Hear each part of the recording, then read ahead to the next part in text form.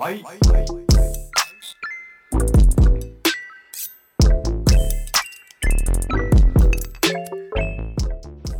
to The Hotspot. I'm your host, Armandez Foulier-Jamandi. Today, we have returning guests Boris Renski from FreedomFi and Abhay Kumar from Nova Labs. Now, if you're anything like me, you've probably been wondering, what the heck is going on with Helium 5G? Maybe I purchased a miner, or maybe I'm sitting on the sidelines waiting to figure out when I can actually earn something from deploying a miner. And, there just hasn't been a lot of updates recently. So I sat down with Boris and Abhay, who were very gracious to share their time with me. And they went into immense detail about what exactly is the current state of earning on Helium 5G. Now, it's clear to me from talking to them that there's a lot of work to be done. This isn't something simple like just flipping a switch and someone's delaying for no reason. There's a lot of complex integration work that has to happen with carriers. And also the scalability of the Helium blockchain itself needs to be improved in order to get some of this stuff to work. So I really appreciate them for joining and explaining with such openness what exactly is going on and what stage of progress we're at. I think that everyone will be very satisfied to hear the type of work that's being put in and the seriousness of the complexity of these things. More than anything, I was just really excited to get an update on how soon everything could possibly happen. So here's my interview with Boris and Abhay. I hope that you will enjoy it and learn just as much as I did. Abhay, Boris, welcome to the show. Hey, thanks, Armand. Thanks, Armand. Good to be back. My second time back. Yeah, for both of you. So the community has been very curious about what's going on the 5G side of things. Of course, there's been tremendous growth on the LoRaWAN side of Helium. There's been a lot of news lately, but not a lot of it is about 5G. In case anyone is not up to date, one really important piece of news is that Helium Inc. is now Nova Labs, and that DY is now the Helium Foundation. So Abhay is now a Nova Labs employee, not a Helium Inc. employee.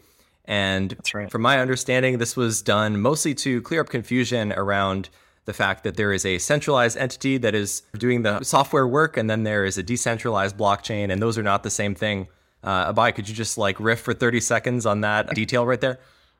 For sure. As the community has grown, the a natural kind of confusion has happened, right? So, okay, what is Helium? Is it all of us? Are we the People's Network? Do we own this Helium name? Is it this Helium Systems Inc. team, the folks that started the network and built the first hotspot? Is it the token? Is it the foundation? Well, who really should own that name? Has been a thing that a lot of people have asked. And then also when it comes to responsibility, it's always Helium should fix this or Helium should build this. So it's a fair question, right? If you're new to the community, you don't know who to ask. So I think it's just important to have better naming for things, right? HNT is the Helium Network token and has always been. The Helium Foundation is the foundation that is responsible for the governance of the network. And then what does this Inc. team, this incorporated team, do, and what do we call ourselves? We actually thought it made sense to give up the name to the community and couldn't just call ourselves something different. It was easier for us to move away from the name, still do all the things that we're doing, but just give up the name, than for the community to have to change its name. That seems way worse. And would you move 45, 50 people, or do you want to move 200,000 wallet addresses and 800,000 hotspots, right? Obviously we should be the ones that do the work to move. And so that's really ultimately the reason for the name change. It really was about clarity. And we just we thought it was the right time to do that. That's great. I think the new sort of separation of concerns certainly is a lot clearer. And of course, the Helium Foundation is a great name for the nonprofit that is organizing activity around the network. So love to see that. So let's get to 5G. I know there have been many questions asked in both of your directions and the directions of Nova staff members and FreedomFi staff members. And I've gotten a lot of questions myself. I know things have been really busy. There is a lot going on behind the scenes, but I'd love to help people just understand exactly what is going on behind the scenes and what are the latest developments. If people aren't aware, 5G is live on the Helium network, as in you can add and onboard a 5G miner. However, you cannot earn HNT or any sort of cryptocurrency rewards for deploying 5G hotspots and actually offering 5G service, beyond the fact that some 5G hotspots are also LoRaWAN hotspots and happen to earn HNT from LoRaWAN activities. Abhay, what is the latest state of 5G development on the Nova Lab side of things? Yeah, maybe we can go back to the demo that Joey from the Freedom Fight team did almost over a year ago at this point. What he showed us in that YouTube video, and maybe you can link to this in the show notes, is prototype Freedom Fight hotspot on the testnet, on the HNT testnet, on the TNT testnet, I guess, opening and closing a state channel and transferring data. And that was a sort of thing that we mocked up, put it together. And that was our kickoff. Like, we wanted to show that you could use Helium state channels to sort of account for the data that's transferring on the network, on a 5G network. And since then, our sort of blockchain engineering team has been supporting the Freedom Fight team to actually bringing this to mainnet. And I think maybe Boris can talk a little bit about what that really means. It's not just about opening and closing a state channel, but it's also about integrating with an actual carrier that would be buying those packets. I don't know, maybe that's a good handoff to Boris. So basically, the work that we've been doing, I think, goes across 3 buckets.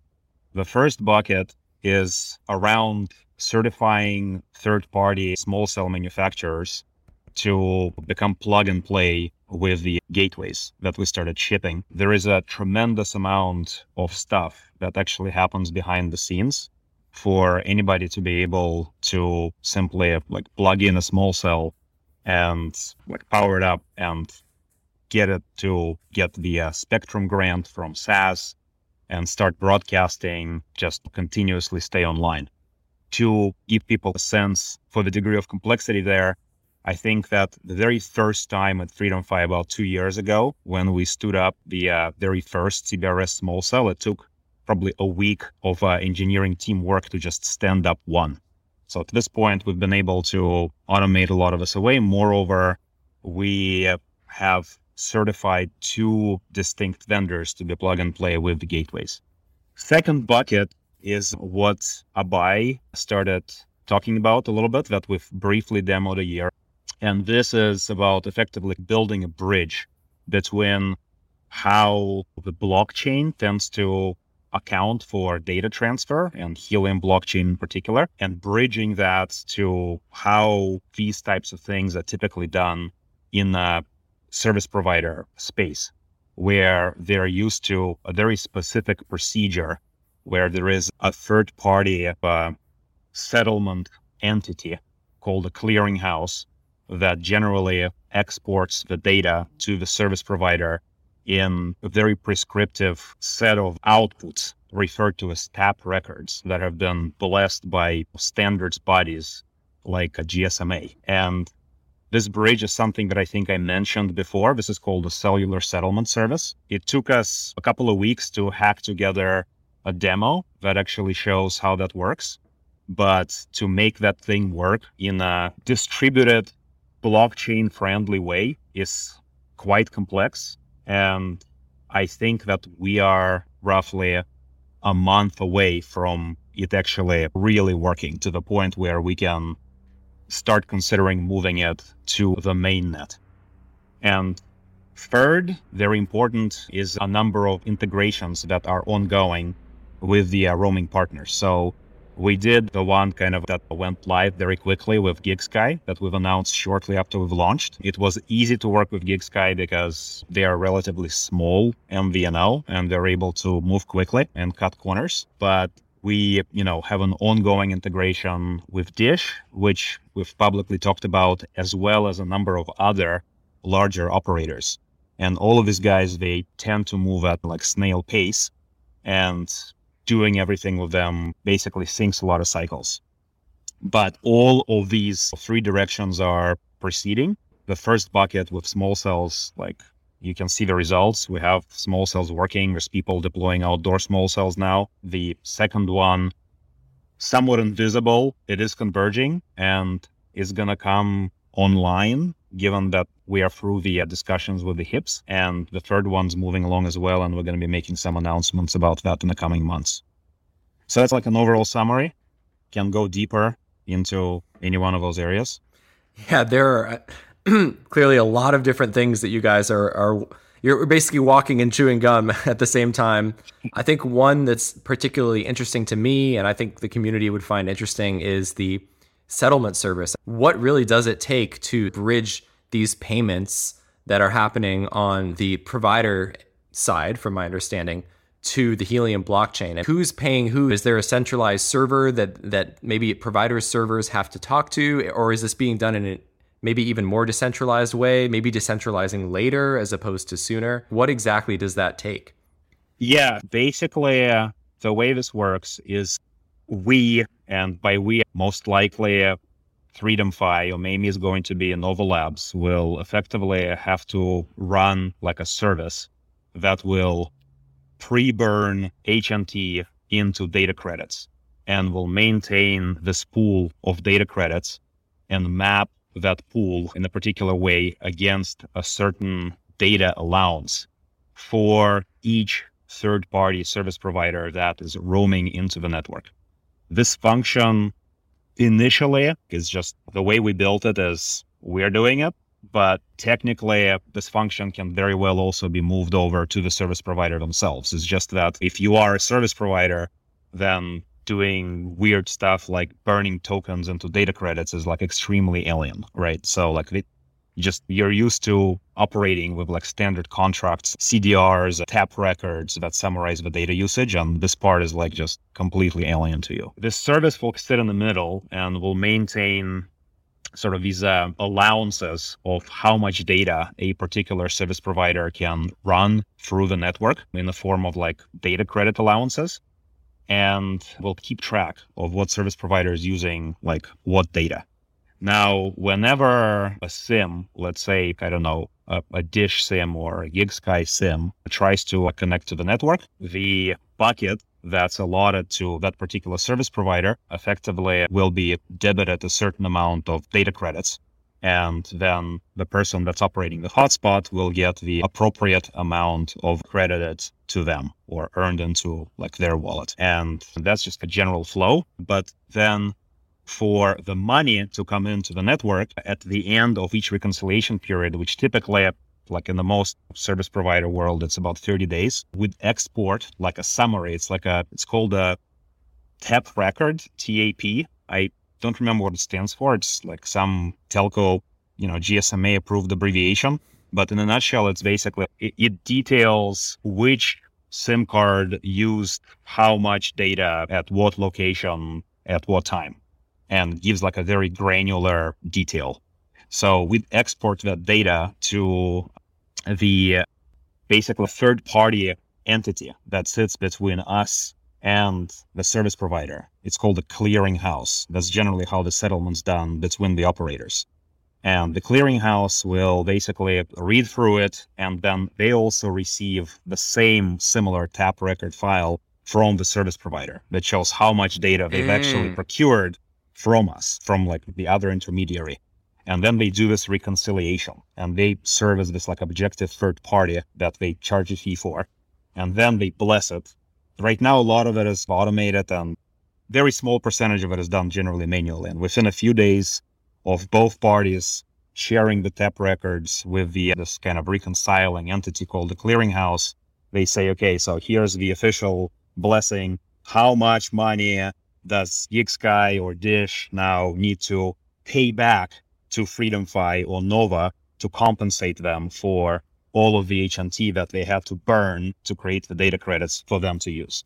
And that's generally how the flow is going to work initially, right? Going forward in a Nirvana world, we're hoping that this role that FreedomFi would perform or Nova would perform would actually be performed by the operator themselves.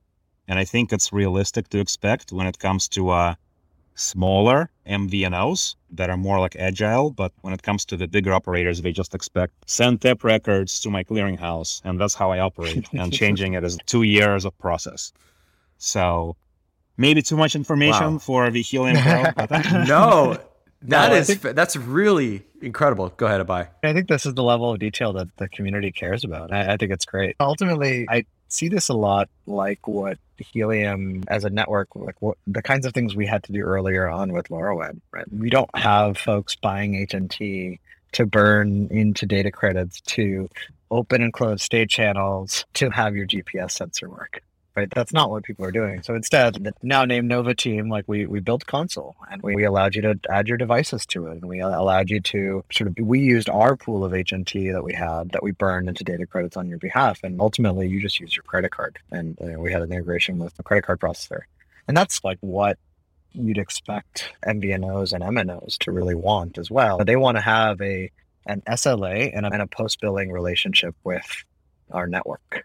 And so since there isn't a single entity for the network, you need to have entities like FreedomFi and Nova Labs and others, right? Like other folks as well, like doing the sort of state channel management and the CDR, like the tap record generation, and then all those kinds of things. That's what they expect. And eventually, I think this is like the slowly then suddenly thing of all of crypto, right? Like eventually they'll come around and they'll actually start to interact directly on the network. We now have LoRaWAN side in the last 2.5 years, like we now have 20 plus, like these are, non-Nova Labs Inc. entities that are actually opening and closing state channels today.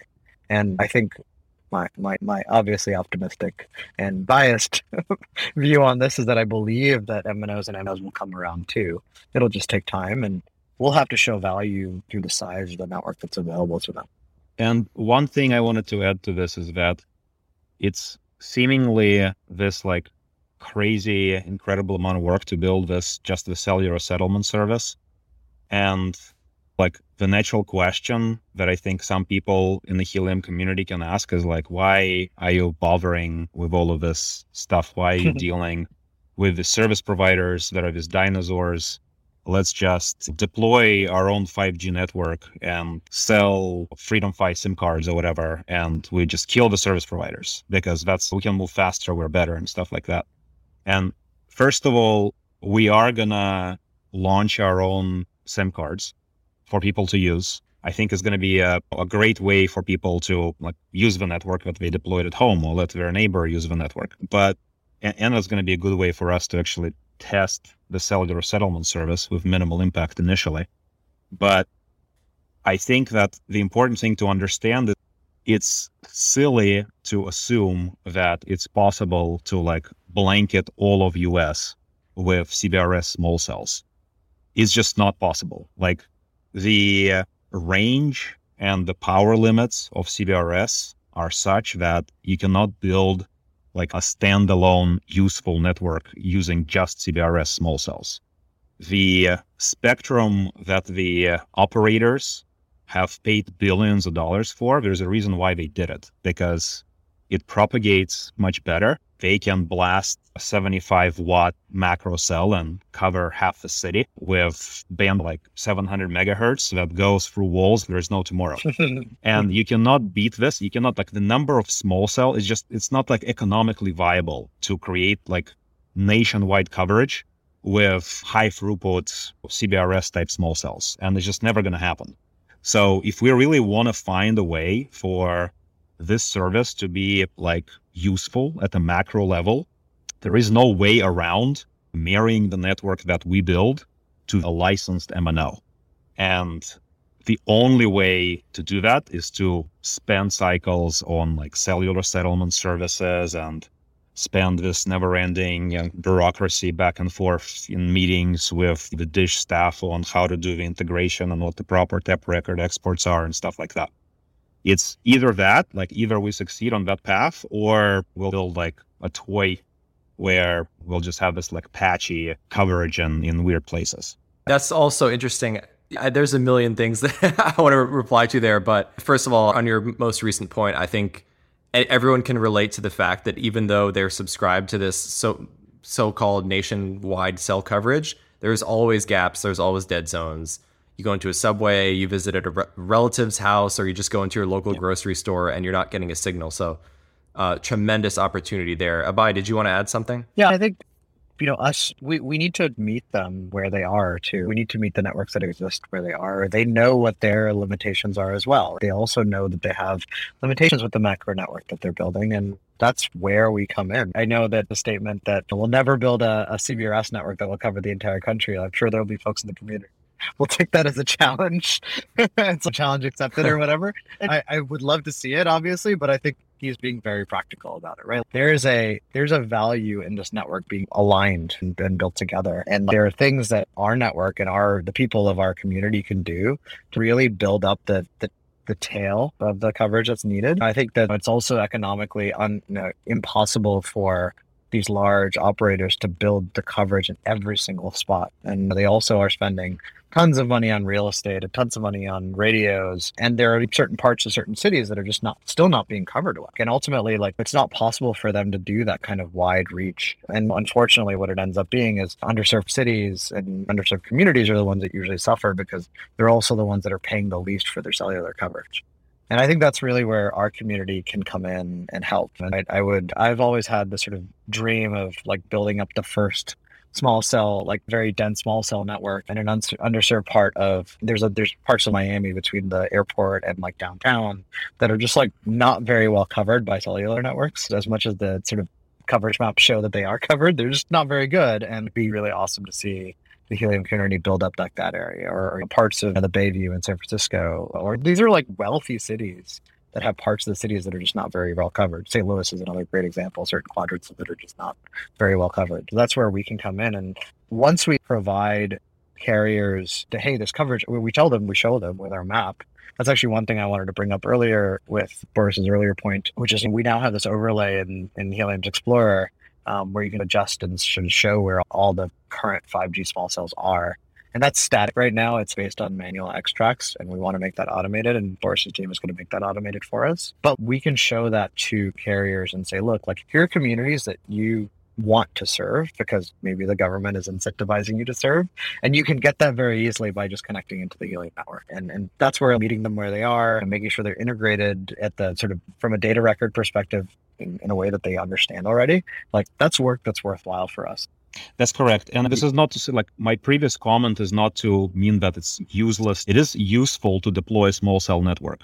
It is just, I think, naive to assume that you can completely replace an operator by deploying exclusively a CBRS small cell network in the foreseeable future. But I think that generally speaking, the telecom is bound to move towards this kind of a hybrid type network setup where part of the network is small cell networks operated by independent third parties. And the Helium blockchain is a perfect platform to make that happen, because if you just follow the physics of it, there is more and more data that goes over the air interface. And more data means you need to build denser networks. That's just simply you need to go into the higher frequency bands to carry more data. And higher frequency bands, consequently, they don't go through walls. That is just how it works.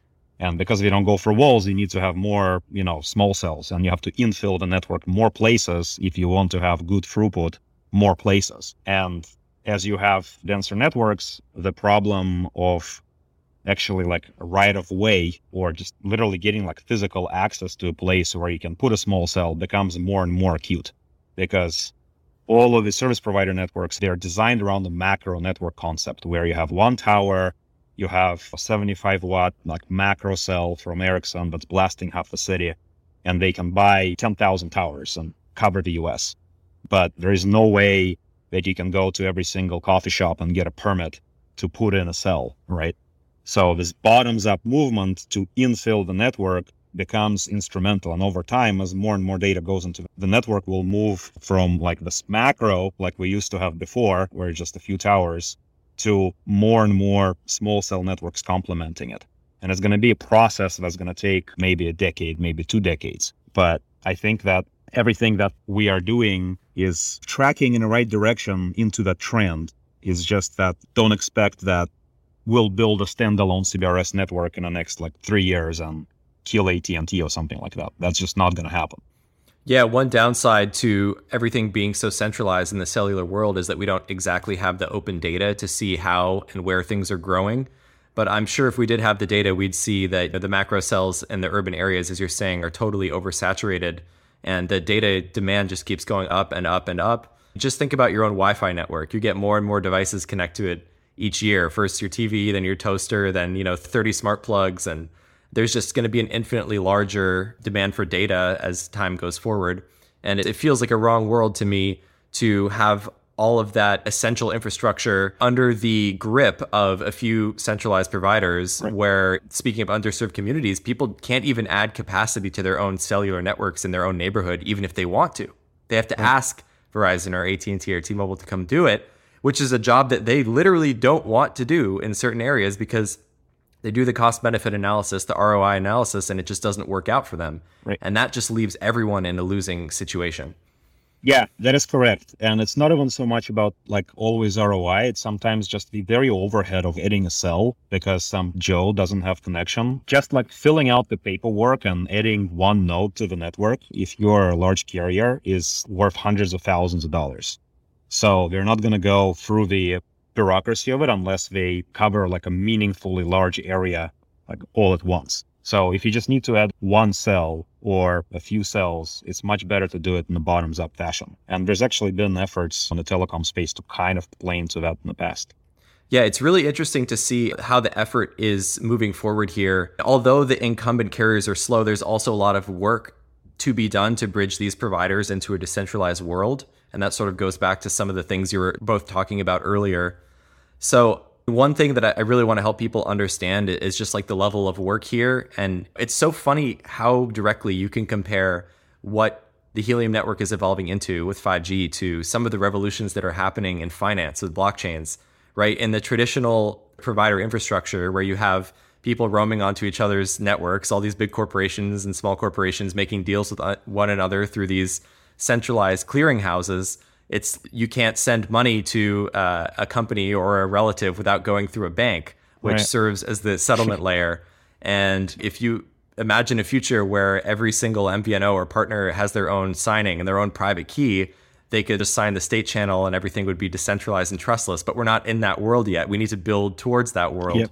And a lot of the work that's being done is literally creating the bridge from the centralized world where there is a lot of inertia, a lot of sort of business as usual. Things have been done the same for the past 5 to 10 years because the players haven't changed and the landscape has only grown with the same entities.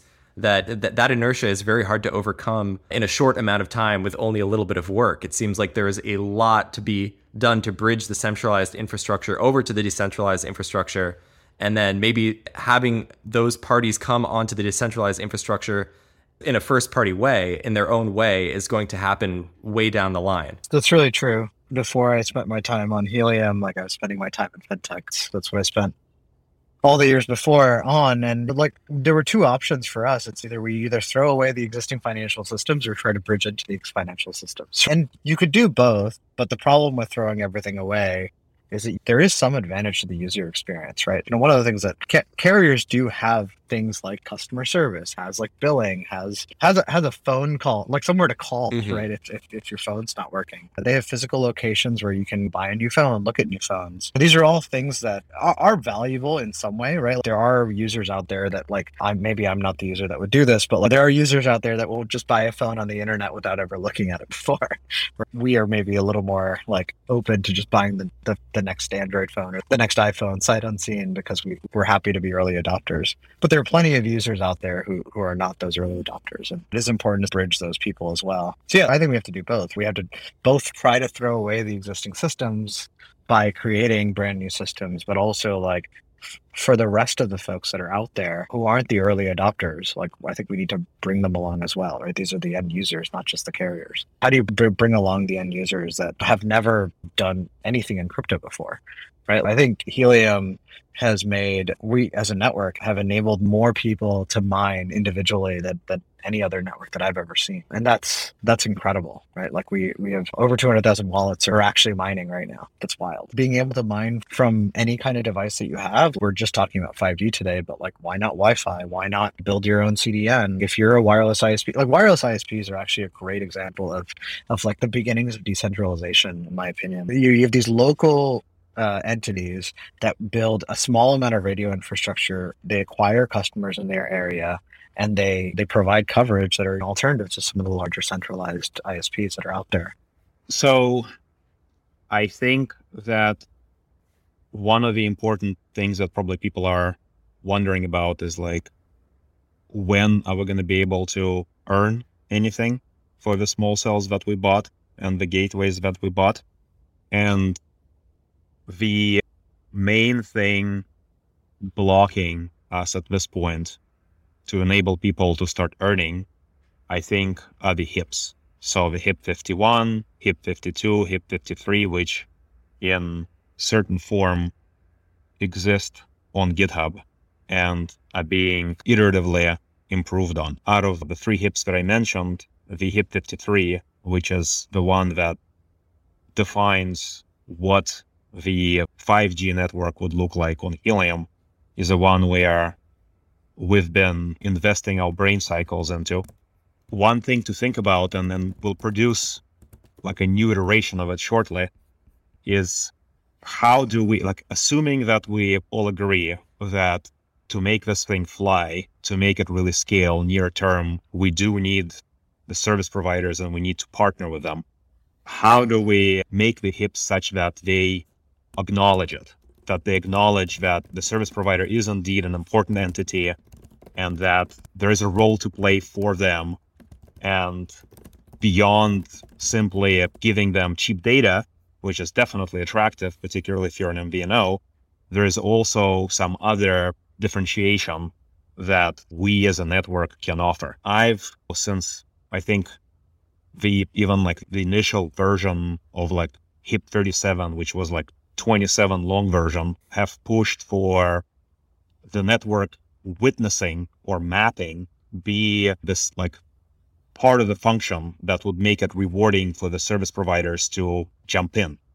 Because historically on the Helium network, most of the rewards have been attributed to witnessing the network. And we proposed a while back that in the cellular world, you can still do the same witnessing and even reuse a lot of the POC algorithm that Helium has proven in production, but have the witnessing function be performed by a separate cellular device. In the ideal world, that cellular device being a phone, but it can be maybe like a dedicated cellular device.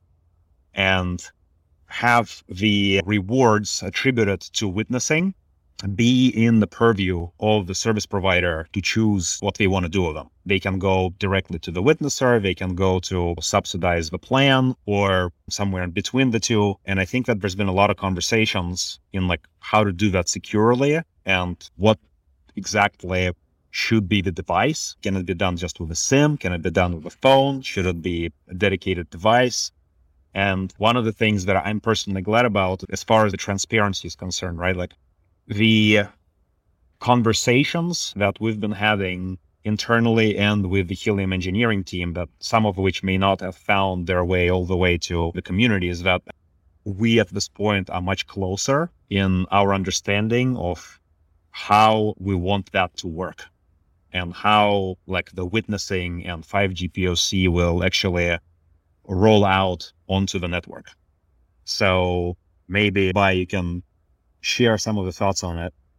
At the very least, like echo if I'm like, am I correct in this perception or is it just me? And what, if anything, you can share about it? Yeah. So I think the interesting thing about witnessing and proof of coverage in general, right? It's like ultimately proof of coverage is what drove a lot of people to buy hotspots, buy better antennas, upgrade their backhaul, put their hotspots on better locations, move them from their countertop to the window to their roof, and like really work together with other hotspot owners to provide better coverage. That's really that's really driven the growth of the network. And as much as obviously when you align incentives to the actual action that you want people to take, good things happen. And I really want to see the same thing happen with the 5G network, with the CBRS network specifically. I think that we need to, like, what is the kind of action we want here? With 5G and all cells in general, like you can't actually take advantage of the trick that we did with LoRaWAN where you have overlapping coverage. You have to actually have adjacent coverage. And so you can't really do the thing that we did with LoRaWAN where you actually had hotspot ping each other anymore. So instead, we actually do need to have another kind of device on the network. Like we need to have cell modems of different kinds. It could be a phone, as Boris said, or it could be a dedicated witnessing device as well. And then that's what we've been thinking about. But ultimately, it's that plus what's the action we want to see, right? If you have a small cell that's really meant for indoor use, like your range is going to be fairly limited. But if you have a larger, panel antenna or whatever, I think, you can potentially go up to 2 kilometers of range. If I'm getting that wrong. You can go more if you have an outdoor cell with a sector. You can definitely go further with line of sight conditions. Yeah, exactly. And we want to encourage those kinds of conditions in the same way that I think HIP 17, although very complex, has really incentivized people to build different kind of layers of coverage and different types of coverage. We want to see the same thing with 5G. And the way we do that is to actually introduce this data to the network. Now, I think the hard part for us is we don't exactly know what are the different kinds of things that we want to incentivize. The kinds of data that we can collect and use here is, very different than LoRaWAN data. So we'll need some time to actually design the system. That said, I think it's great for us to really incentivize building of this network as soon as we can as well. And so how do we do that? I think we need to come up with the MVP, or at least the minimum interesting product maybe, for incentivizing 5G through proof of coverage. And that's what we're working on right now. I think the idea of using an eSIM and alignment with the carrier themselves, I think is really interesting. At the same time, knowing the phone's location, we know that it's possible to, if you play any Pokemon Go or any of those communities, or the trucking community, which I'm maybe somehow more knowledgeable about, it's possible to fake your location and through even the phone's GPS, or you can plug in kind of an external GPS that allows you to move yourself around. We need to figure out how do we secure a witnessing device, and that's what we're actively working on right now. What is the sort of device that would work for this? Is it a phone? Is it a sort of custom device? And if it's a phone, what kind of data can we get from it? And how do we aggregate that data? How do we cross-reference and verify that data? Or if it's a custom device, how do we secure that device both physically and through software? And how do we aggregate that data and how do we feed that back to the network? And that's what we're actively working on. What I hope to be able to share with the community is a roadmap around this. And I think one thing that we've maybe done a poor job is to acknowledge that we do actually want to have proof of coverage for 5G. I think there are folks in the community that have just assumed that you'll only earn for data transfer, which is wrong. I think it is necessary for us to have a proof of coverage system. When do you think we'll have it? When witnesser, right? Yeah, exactly. When witnesser, yes. When mapper or something. Yeah, I think one thing I'm happy to talk about here is that we have 2 potential hardware witnessers in the lab that we're building, and we're going to drive around the Bay Area trying to see. There is actually quite a bit of 5G coverage here in the Bay Area, Helium cells in the Bay Area. So we can actually drive around and see where they are, and the kinds of data that we can collect are, can you actually attach to the cell? Can you actually transfer data on the cell? But the other thing that I think we also get is we get to map every other 5G cell that's out there, right? Not just ours. And all those carrier maps that are out there, we can almost verify them. And that's that in its own, it's its own kind of data product that the Helium community and the Helium mapping community can actually provide, is to say, yes, here's where actual coverage exists for Verizon towers or T-Mobile towers or other towers that are out there. I actually think that's really valuable. Today, a lot of the sort of verification of coverage is through self-attestation and by complaints that come to the FCC. And that's how these coverage maps get adjusted. I think we have a very active community who's ready, I believe, ready to go out there and actually start mapping these cells. And we can actually figure out where actual cells are for all carriers. And I think that's something that I really would like to share with the world. So to summarize then, we are going to have 5G POC. Yep. There is a prototype dedicated mapper device that will validate coverage. That's right. That will soon be unraveled. Yeah. Potentially. And I think the other part of this is we need to figure out what's the cost of this device, right? What are the components that are needed in there? Obviously, you need an LTE modem. But one of the things that we're also thinking about is let's put a LoRaWAN chip in there too and actually use this incredible LoRaWAN coverage for backhaul. But that increases the cost, right? So what is the cost of this thing going to be? What are the capabilities of this device? Should it have Wi-Fi on there? That's maybe a useful thing. If you're an Uber driver and you want to put one of these devices in your car, you might also want to provide Wi-Fi service, or maybe this is something that Uber or Lyft might actually want to provide. It's say every Uber user, you also have Wi-Fi when you're in the car automatically because you have all these Helium Wi-Fi mappers, but also Wi-Fi hotspots sitting in the car. That's an incredible thing that we could potentially have. So ultimately it's around what are the components, and then we need to start sharing these components lists with hardware manufacturers and actually have them offer to build some of these things. I know there are a few manufacturers out there who are ready to work with us to try to figure out like what this device looks like. And they can build it at scale, right? Helium or the Nova team built the first hotspot. We built about 15,000 of them. And then we gave up that design to the community and to a community of manufacturers to build the rest of the hundreds of thousands of them. We think we should take the same approach here where we allow any manufacturer to be able to build these things. Yeah, that makes sense. Certainly Helium 5G is the largest decentralized wireless network as of now. But yeah, there's just no one out there driving and mapping and verifying it. And of course, there are no rewards for the people who are hosting them. And I think if you add an incentive to this mapping or witnessing, it could be big, as a lot of people on mappers.helium.com are mapping the LoRaWAN network completely for free just because they want to help and they love doing it. And I think I ran some population data over that mappers sort of data set, and it's like over 50 million population worth of coverage has been mapped. And that's like a very conservative estimate. So certainly there could be a lot of ground covered, especially with incentives. What I'm wondering is a couple things. So first of all, what happened to eSIM? Is eSIM still a candidate? Is it a lesser version of mapping where you already have the devices out there and you can give them some sort of small reward, or is it just off the table at this point? And then also, what is like the shortest time frame that we could see some type of 5G proof of coverage reward? So I can share my opinions on it, and then Abhay can chime in as well. Yep. So I think that eSIM is not off the table. I think that eSIM should still be very much on the table. I think the best mapping device ultimately is a phone, and price performance wise, we probably won't find anything that is like really better. The problem with the phone is there's a couple of problems. One is phones tend to be very locked down, and you can't do much as to like how the phone behaves with respect to performing a function of a mapping device, unless a specific phone manufacturer with a blessing of a carrier allows you to change that behavior.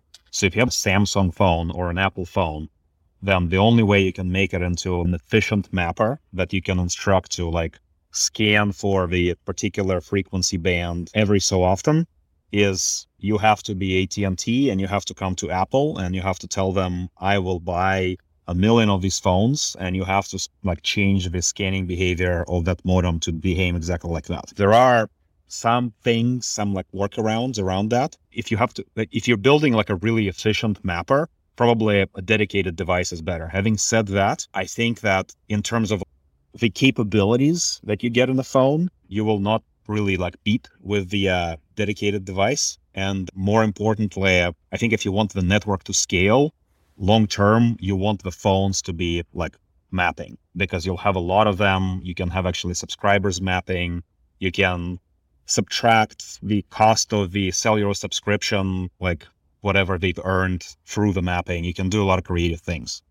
So step one, I would say probably would be like a dedicated device. And step two, shortly thereafter, would be the phone.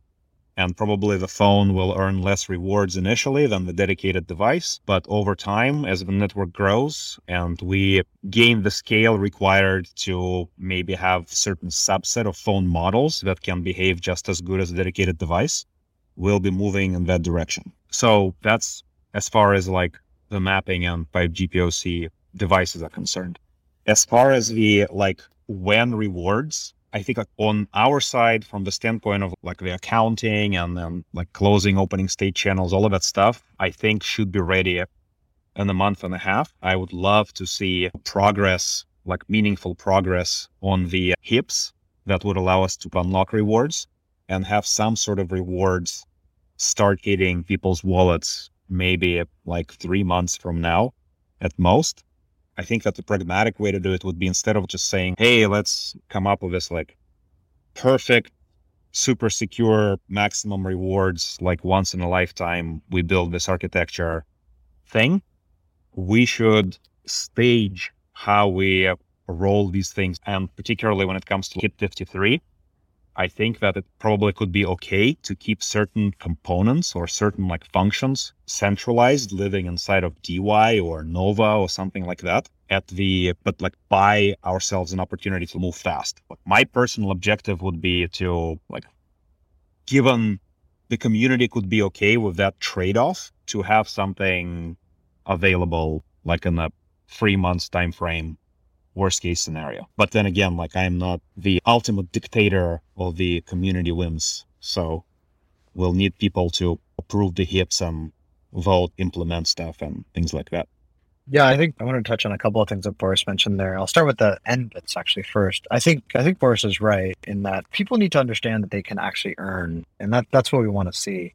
Earning for data transfer rewards is well within our sights, just as Boris mentioned. Right? That'll really start this flywheel that will drive people to build the coverage for 5G. As far as proof of coverage rewards, I actually completely agree with Boris that the phone is ultimately the best mapper.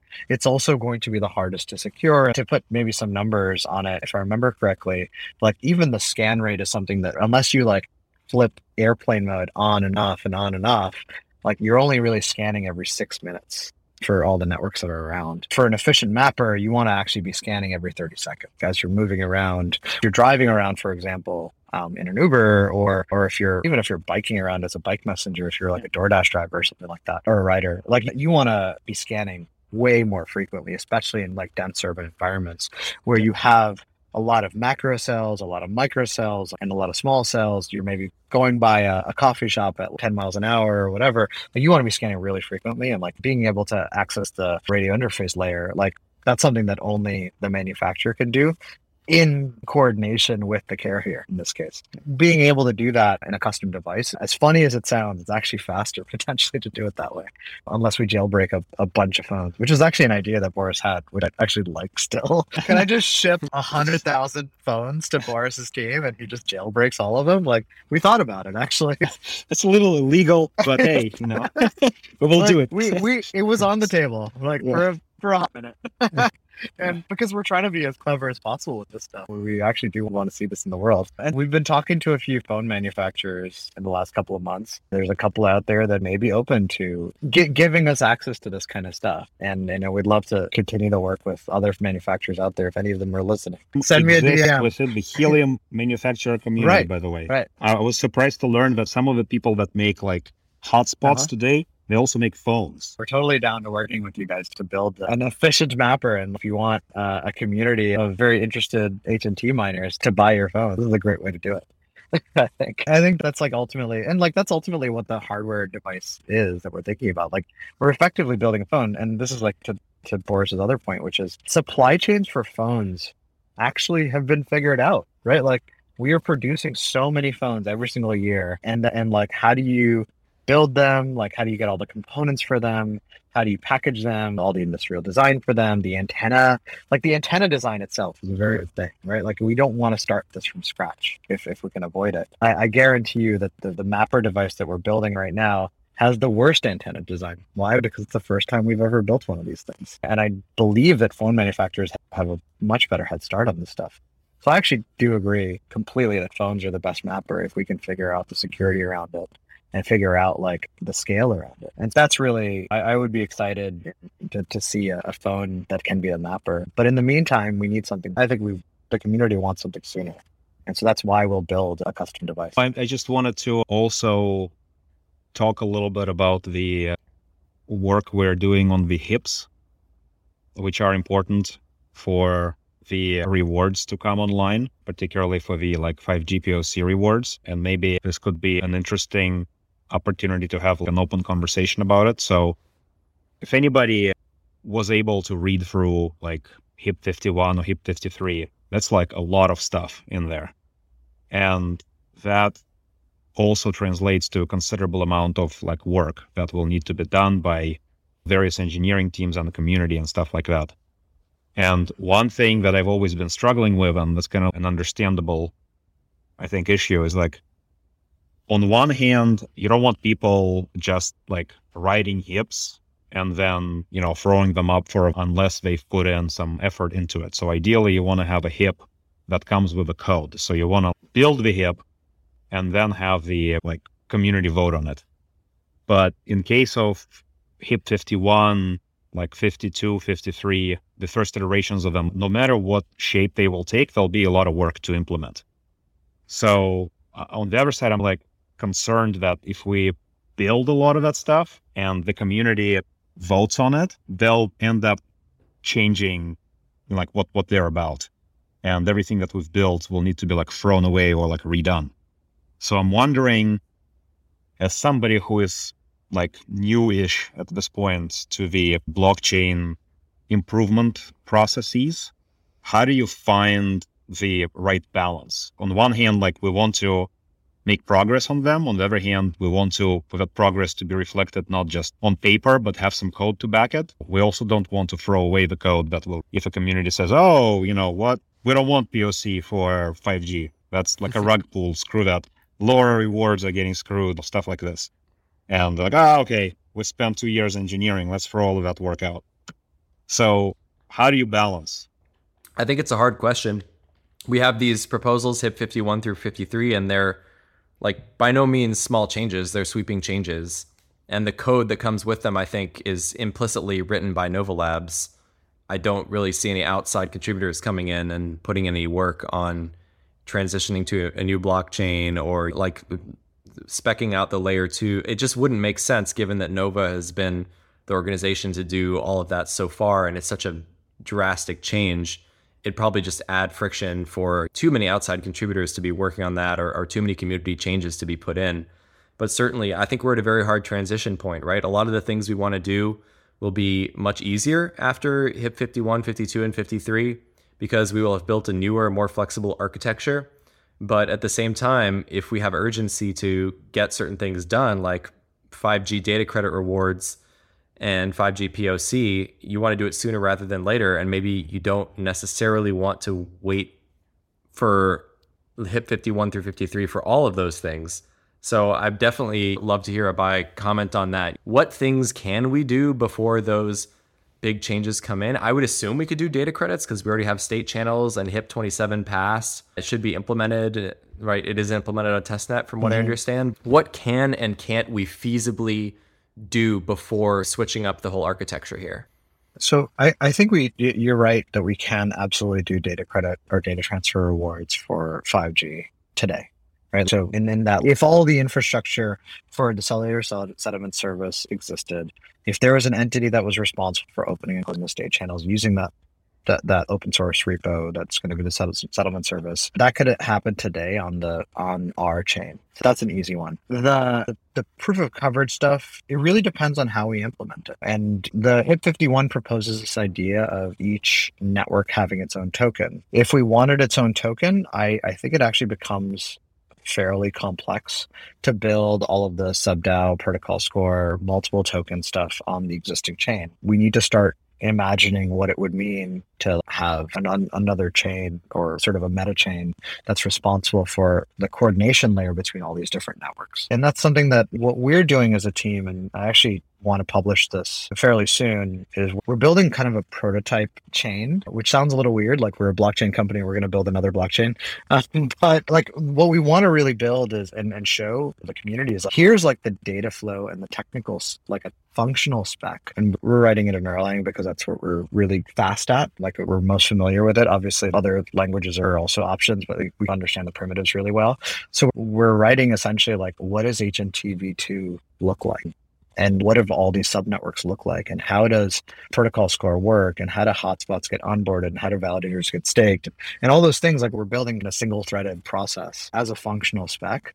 And something that you mentioned there, which is what the presumption is that Nova Labs would build all of it. I actually want to try to break that. I would love for certain parts of this to be broken apart. There's no reason why the programmatic treasury needs to be written by us.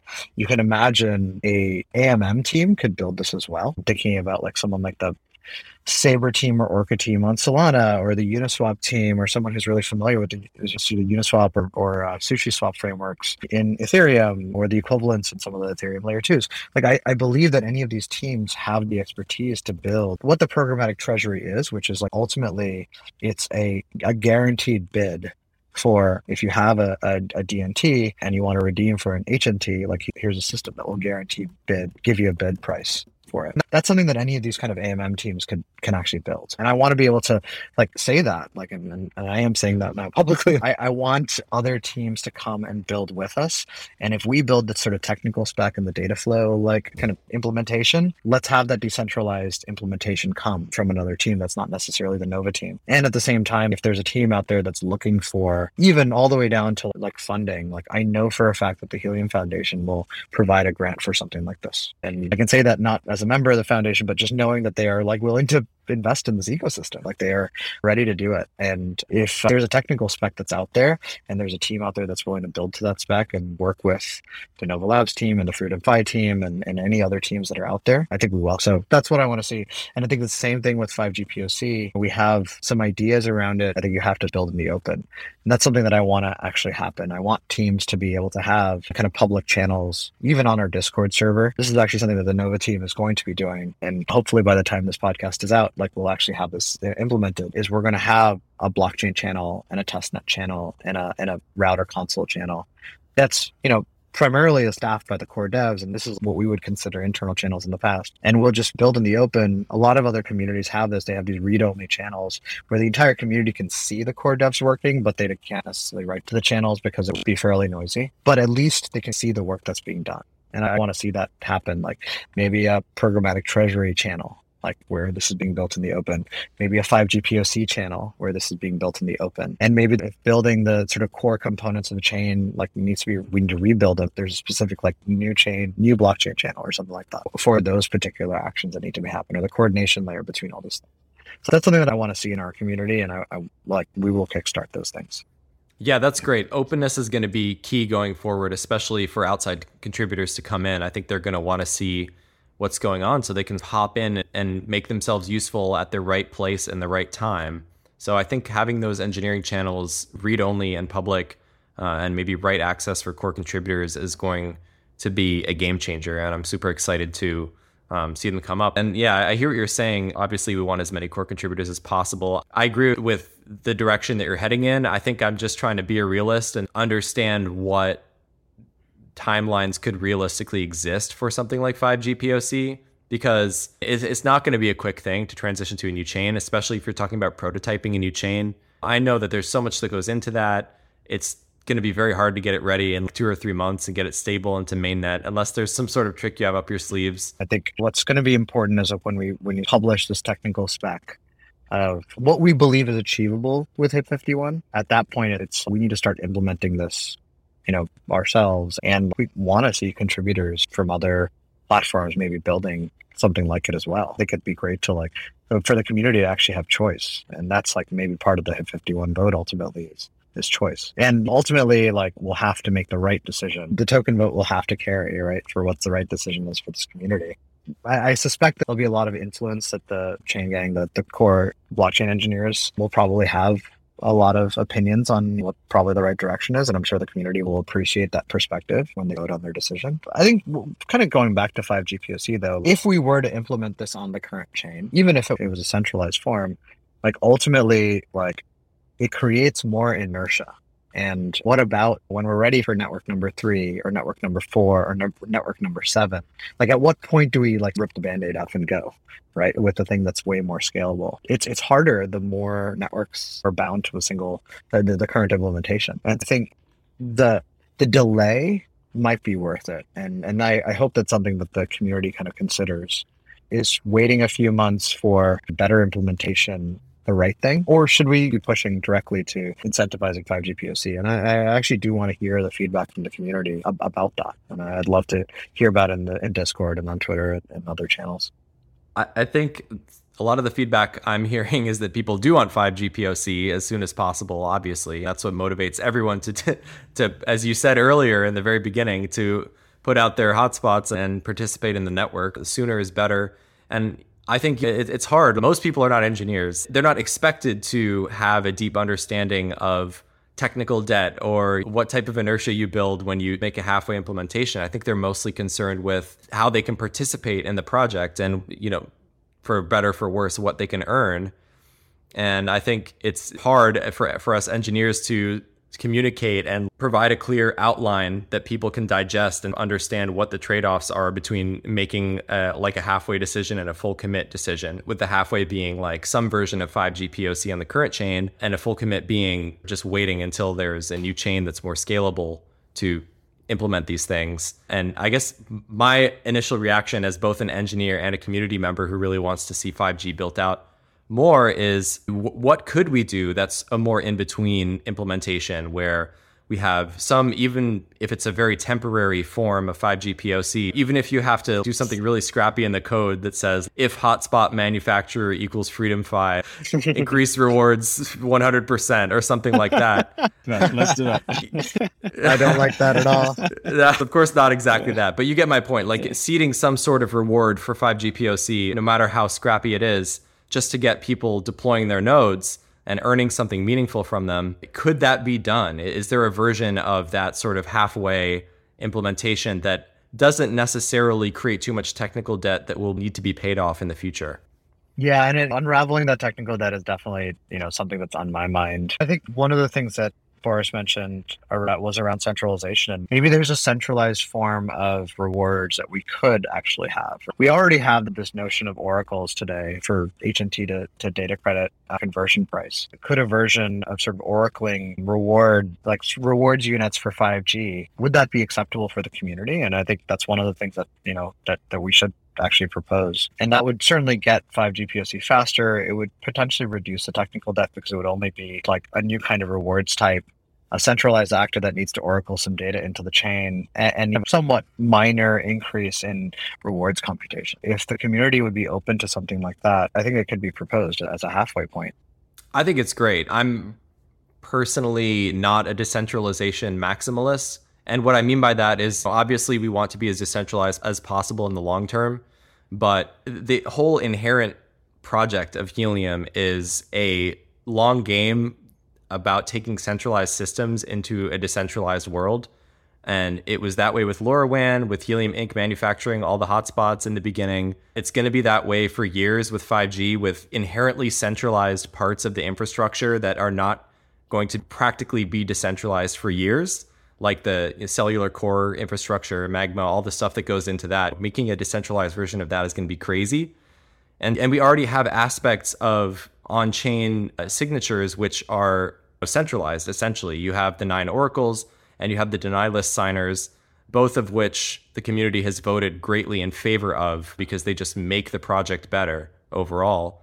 And so if we had some sort of oracle that calculates 5G POC rewards and has maybe a multisig or a centralized server that Helium Foundation has, if I were to guess, if that were put to a vote, I think it would pass with flying colors because people, more than anything, really want to see the network built. I think that strongly aligns with every HNT holder, with every participant in the network who just wants to see this network succeed, is that we need to build this thing as fast as possible. We need to show the carriers that we mean business to get the big fish swimming in the same pond as us. And once we're there, the network effect we will have built will be tremendous and more unstoppable than ever. But the slower we get there, I think, the harder it is for some people to continue justifying their patience. Well said. Yep. I have nothing more to add. All right. When we publish this, I'm ready to hear it as well from more than just the three of us. Yeah, I want to see the proposal. And I guess, Abhay, the community proposal that you're talking about with a centralized signer or a centralized oracle, or maybe even just a server calculating 5G POC rewards, is that something that you've seen a draft of from a community member, or is that something that you'd like to see some community members pull together and propose as soon as they can, create a polished version? And then the follow-up question is, would Nova Labs and the Helium Foundation be willing to contribute a little coding resources to it? I know HIPs are supposed to be supported with code, but we're just in this weird place where there's not a lot of people who know Erlang that well and know the code base that well, and we really need to iterate fast on some of these things. Yeah, does this HIP exist? We have bits of this HIP already written down. In my mind, it's we needed the other side of what do you do with this actual mapper. And so I think we are ready to write this HIP for the community. Obviously, the concern around centralization or eventual decentralization is something that we want to address in it. And we want to be very open about that. As far as will we write the code? Yes, we'll also write the code for it. I think if the community is open to us being this trusted entity, and I think one of the things about centralizing this thing is that I think that there should be something at stake. Like I think oracles actually should have something at stake as well. And I think we will certainly put both our time and our agency and be very open about like, how do we ensure that we are like sort of showing our work? And I think that's something that we want to do. And then of course, each one of these like kind of mappers that are out there, we should also be allowed to turn them off if we feel like something is doing. Same way with the deny list. If someone's doing the wrong thing, we should be able to turn them off as well. And that should be something that like is granted as part of the oracle's responsibility. I think the refreshing thing I always like to remind myself is that Web 2 tech still exists. All of this it's very achievable, like with a Node.js server with a PostgreSQL database and a couple of trusted private keys, maybe signing some things that are then put into a centralized database, create a little API around it that anyone can pull the 5G POC rewards or whatever. This is all totally within the realm of technical possibility and could be done by one or two developers that don't know anything about Erlang or blockchains. It's good to remind ourselves that the original layer 2 is just a database that you connect to with an API, and it could still be done. That could still be plugged into Helium, just as we have the deny list, which is kind of like GitHub is the layer 2, and then there's some signers, and then you put that data somewhere and it's all verifiable. Architecturally, it's like pretty straightforward. So right, it doesn't need to be written in Erlang either. It can be written in Rust or Ruby or whatever. In the cellular world, you already have that problem solved in the form of the SIM-based authentication, which has, like 2.5 or almost like 3 decades of security polish.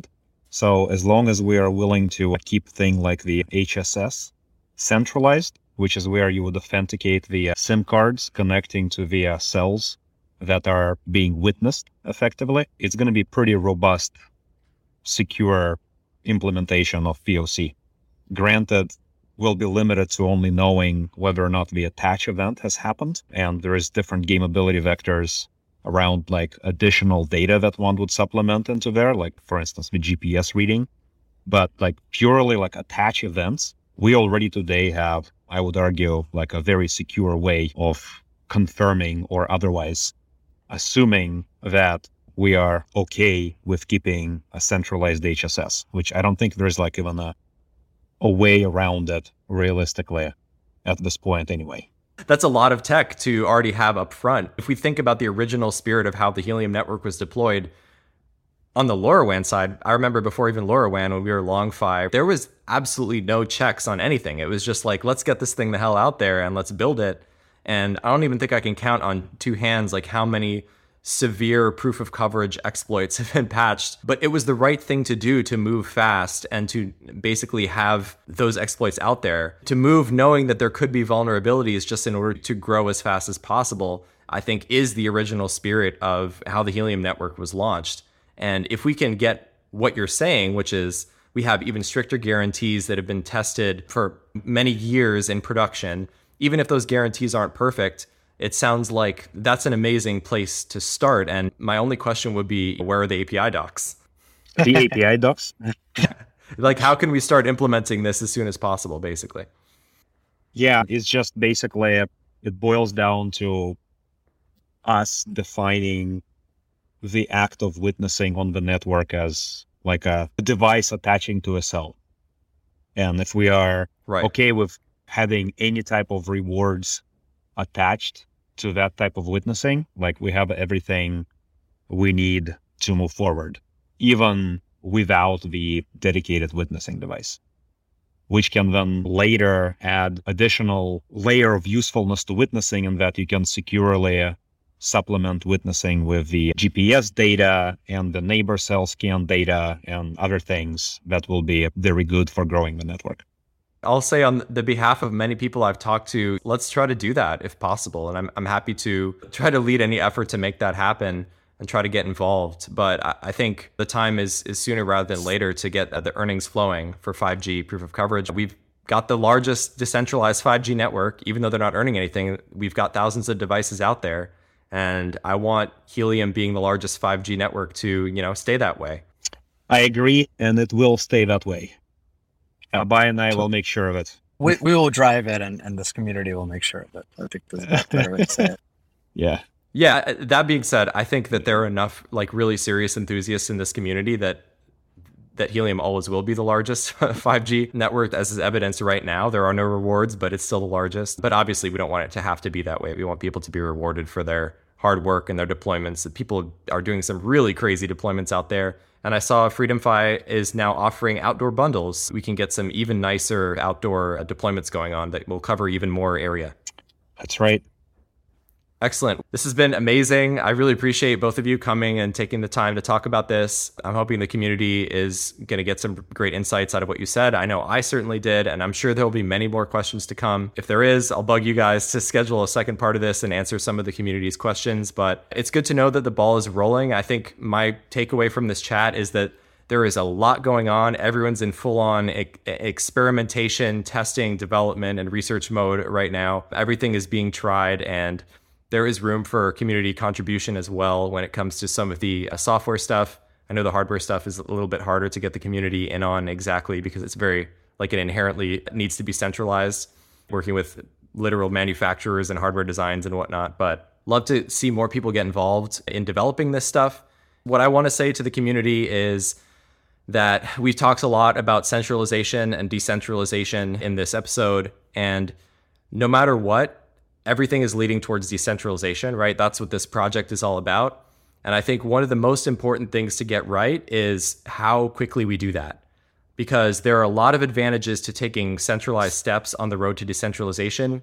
And especially when it comes to 5G, there are many necessary parts that need to be centralized. There's just simply no way to, for example, get these carriers to do their own private key signing, Helium state channels, buying HNT and burning them for data credits. There's 50 reasons why that just can't happen. We all need to be conscious of what is the right level of centralization and decentralization at the right time, while also keeping in mind that the goal for all of us is to, in the end, create the most decentralized thing possible, because that's what will really end up being the new generation of how we deploy and economically incentivize wireless networks. We just got to make the right decisions on the way to get to that final place, which is going to be a many years long road. But I hope that as many of you are along for the ride on as long-term a time frame as I am and as Boris is and as Abhay is and as so many amazing community members in Helium are. And yeah, just patience is key, guys. Patience is key. Thanks to Abhay and Boris and their teams who are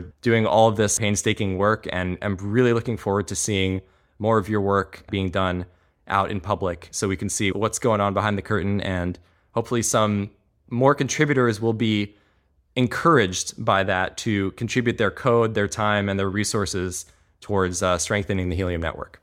Awesome. Thanks so much, Armin. Yeah, I really appreciate you having this sort of venue for us to talk about this kind of stuff. It's great to talk about it in the open, and we really do want to do more of that. I think we've been so heads down, and I think it's time to engage with the community way more, at least show our work more. Amazing. Really looking forward to it, and hopefully we'll have more open discussions like this in the near future. Cheers, Armin. Thanks. Yep, sure. Thanks, guys. Take care. Thank you. Thank you for tuning into The Hotspot. If you love our content, don't forget to subscribe on your favorite podcast platform. And if you want to maximize your impact, leave your honest review on Apple Podcasts. Your support helps us reach more listeners and educate them about the Helium network.